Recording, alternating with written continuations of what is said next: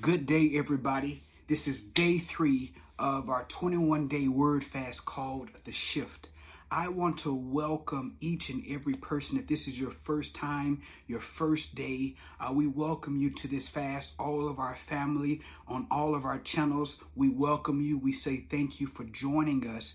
We've had people as far as Japan. We had people from South Africa, not guests, family members. We had family members from South Africa, from Japan, and all around the U.S. and of course home, which is Kenya. We have people from everywhere who are joining in this fast. And one of the main reasons is because you are sharing the word about this fast. So I want to say thank you for everybody, even if you are engaging in this fast after the fast concludes and you're watching it on our YouTube or Facebook. I want to say thank you, and I want to encourage everybody right now who is on their day 3 that I want you to remain motivated. I want you to remain focused. God has something for you, and you just need to remain committed.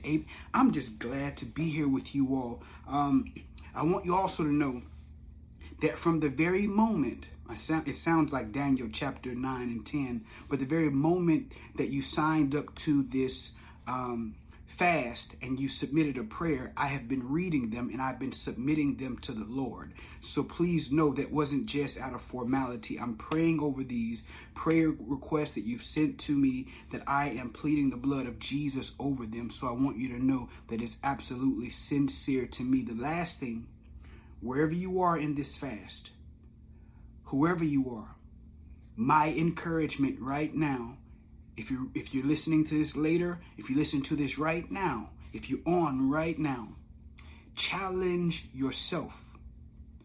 Press in. Press further.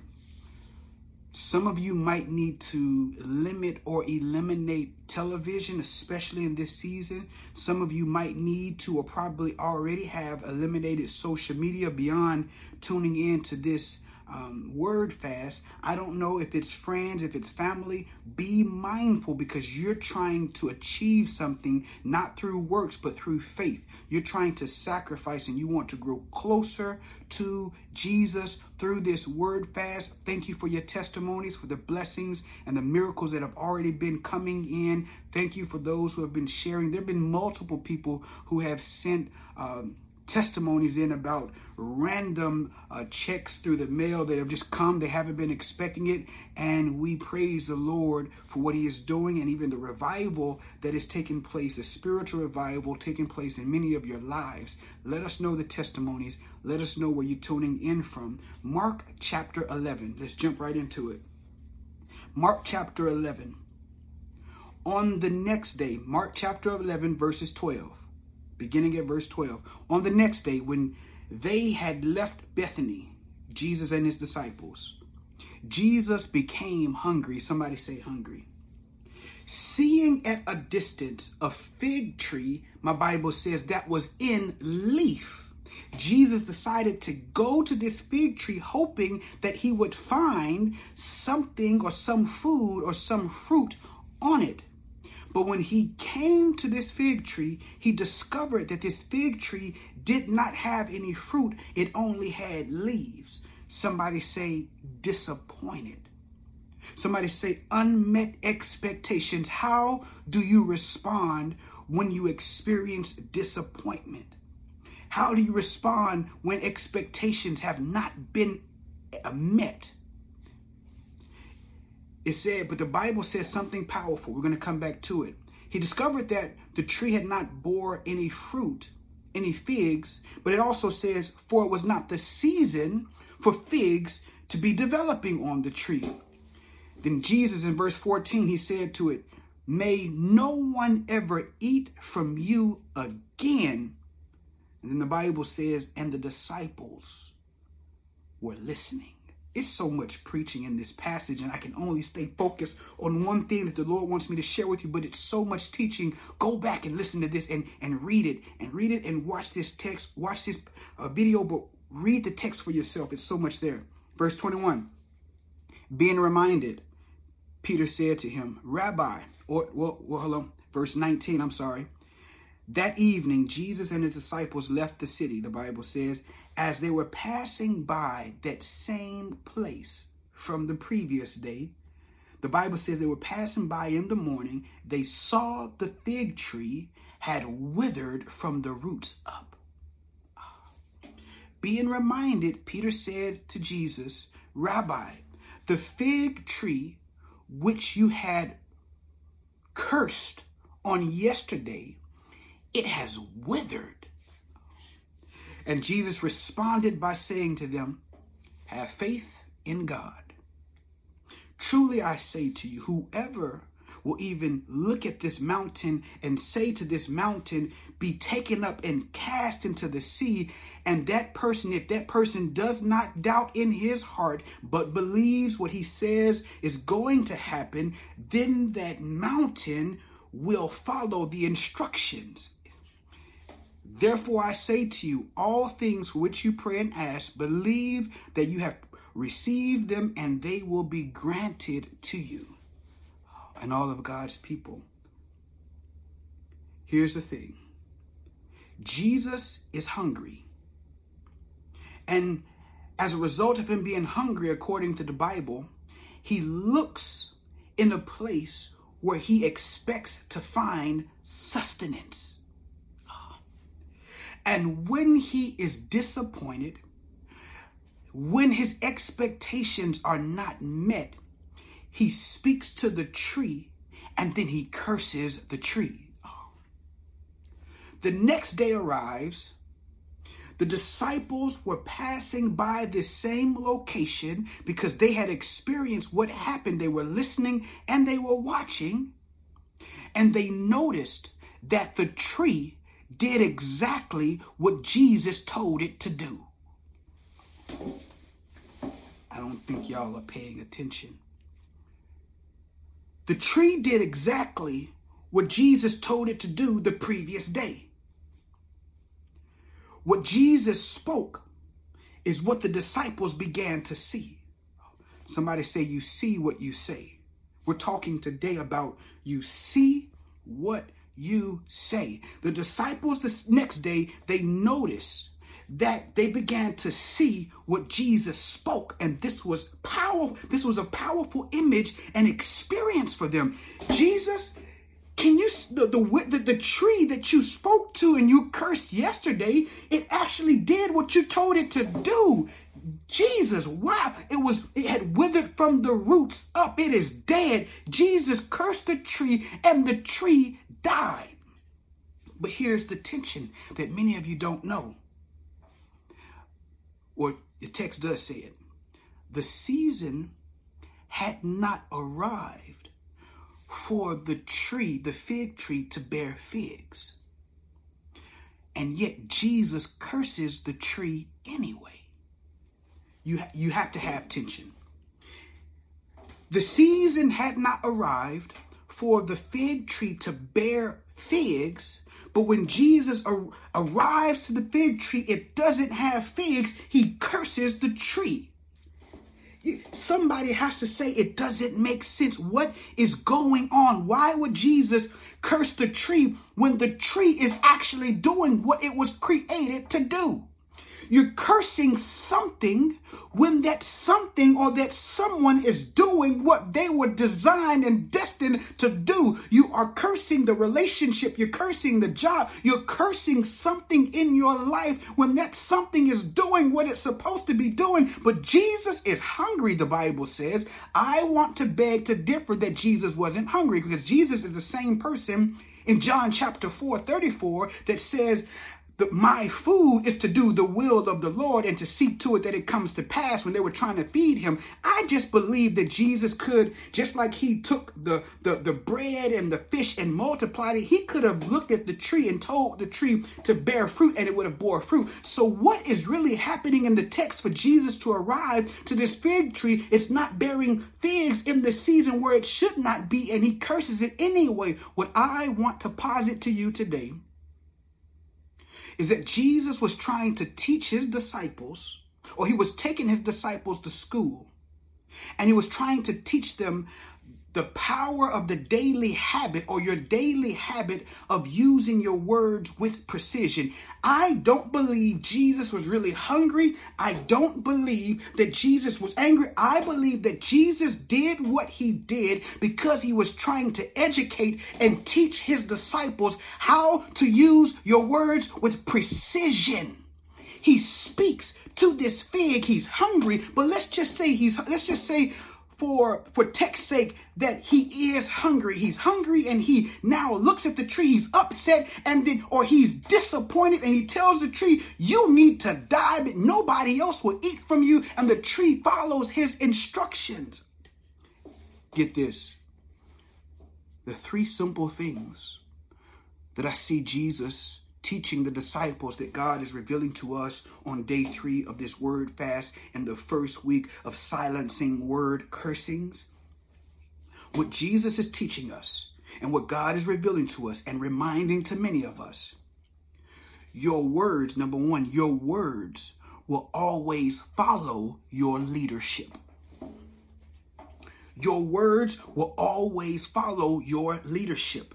The disciples were passing by the same location. They noticed that the tree had did exactly what Jesus told it to do. And Jesus told them, hey, he verified to them. After they made the statement, after Peter made the statement, Jesus verified exactly what they had said. He said, if you believe what you say, if you believe the words that come out of your mouth, you can speak to the mountain and the mountain will do exactly what you tell it to do. Do I believe that he was specifically speaking to them about the mountain? Yes, but I also think he was using the mountain also as an analogy to say anything you speak to will have to follow your instructions. But he also says something else. If you believe what comes out of your mouth, if you believe the words that come out of your mouth, then whatever comes out of your mouth, it will be granted. I'm trying to help you.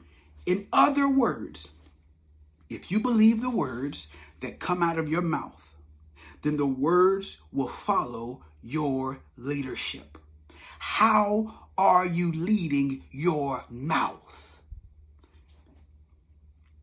Because you are the commander-in-chief of your tongue. If your words follow your leadership, then how have you been leading your mouth? Because you are the commander-in-chief of your tongue. I got to get ready to go, but I need to help you. Because if you're not careful, this is what the text teaches us. He's hungry, right? He's hungry. I want food. But he's really trying to teach the disciples something. I want food. I'm hungry. And you know what? I'm going to use my words to kill something that I should be blessing. But he's hungry. And so now he's filled with disappointment. He's filled with unmet expectations. And so now he wants something right now, but because he can't get it right now, he's using his words as a weapon. And so what he's also trying to teach us also under that same point, if you're not careful, your emotions will hijack your mouth and cause you to kill something with your words that you should be cultivating with your hands. If you're not careful, your emotions will cause you to kill something with your words that you should be cultivating with your hands. That fig tree did not deserve to die, and yet it died because Jesus was trying to teach them, if you don't manage your emotions, or if you do not submit your emotions on the throne room of grace, if you do not submit your emotions to the Holy Spirit, it will overcome you and it will lead you instead of you leading it. All right. Impatience, frustration, anger, rage, fear, guilt, shame, pride. Your emotions can hijack your mouth. But there's another thing that I want to teach you. And this is important. You don't miss this. Jesus also wanted to teach us a powerful lesson. Yes, about our words. Yes, about our emotions. Yes, he's teaching us these things, but he also wanted to remind us that your fig tree could be your ministry in disguise. Your fig tree It could be your ministry in disguise. What are you saying? That my fig tree could be my ministry in disguise. When you look at the fig tree represents a difficult situation. It represents inconvenience. It represents disappointment. It represents unmet expectations. This is what the fig tree in the text represents. And so what I believe the Lord is trying to teach us is that God will assign you, and he's trying to teach the disciples this, that God will assign you to a fig tree that does not have fruit, because he is trying to develop the areas of your life that are underdeveloped. Don't let me lose you. There are some difficult people, difficult situations in your life, difficult seasons, but many times God will assign you a fig tree. It does not have fruit. But what God oftentimes is doing, he assigns us to a fig tree, a difficult situation, a difficult person, difficult time. He will assign us a fig tree because he is trying to develop the areas in our lives that are underdeveloped. Jesus was trying to teach the disciples because there was areas of their lives that was underdeveloped. And so he used the fig tree as an example. Your job, your supervisor, your coworkers, your children, your parents, your friends, your relationships. We can go on. We can keep going. We can keep going. Each of us have a fig tree that God has assigned us to, that we're so busy cursing when we should be blessing, or we should be developing the areas in our lives that are underdeveloped. This is why he talks about the mountain, but this is why he also tells us that we can curse things and it will die. Sometimes God will allow you, this is powerful, he will allow you to come in contact with the fig tree, not to display a deficiency in the fig tree, but to reveal a deficiency within us. Let me say it again. Let me say it better. Sometimes God will allow you to come in contact with a fig tree, not to display the deficiency or a deficiency in the fig tree, but many times to reveal a deficiency that is within us. Many times God will assign us a difficult person, a difficult season, a difficult time. He will assign us a fig tree, not because he wants us to curse the fig tree, but many times God will assign us a fig tree not to display what's wrong with him, or what's wrong with her, or what's wrong with this church, or what's wrong with my job, or what's wrong with my supervisor, or what's wrong with everybody else. But many times he will assign you a fig tree so that he can display a deficiency that is within you, because he wants you to work on the underdeveloped areas in your life, because that's how much he loves you. Impatience, emotional immaturity, selfishness, pride, laziness. God will assign us a fig tree because a fig tree will pull out from us all the things laying dormant within us. This is also why, like in Luke chapter 9, the disciples went into a city. They found some people who would not greet them. And as a result, they went to Jesus and said, can we just rain fire down from heaven and just kill these people? Man, child, boy, and girl. That is not how you function with your power. Emotional immaturity. Many times, God will assign you a difficult person, a difficult time, a difficult place, and you need to be asking God, what is it in me that is underdeveloped? What is it in me that you would like to expose? Because God, I want to achieve and be and walk in holiness, and I want to submit to your Holy Spirit, and I want you to teach me. Okay. 19 minutes, 31 seconds. People, the last thing Jesus teaches us is that people are always listening and people are always watching how you handle disappointment and how you handle relationship breakdown. how you handle trouble on the job, how you handle unmet expectations. And believe it or not, those people often follow your lead. Because the Bible says that when he cursed the fig tree, the disciples were listening. They were watching.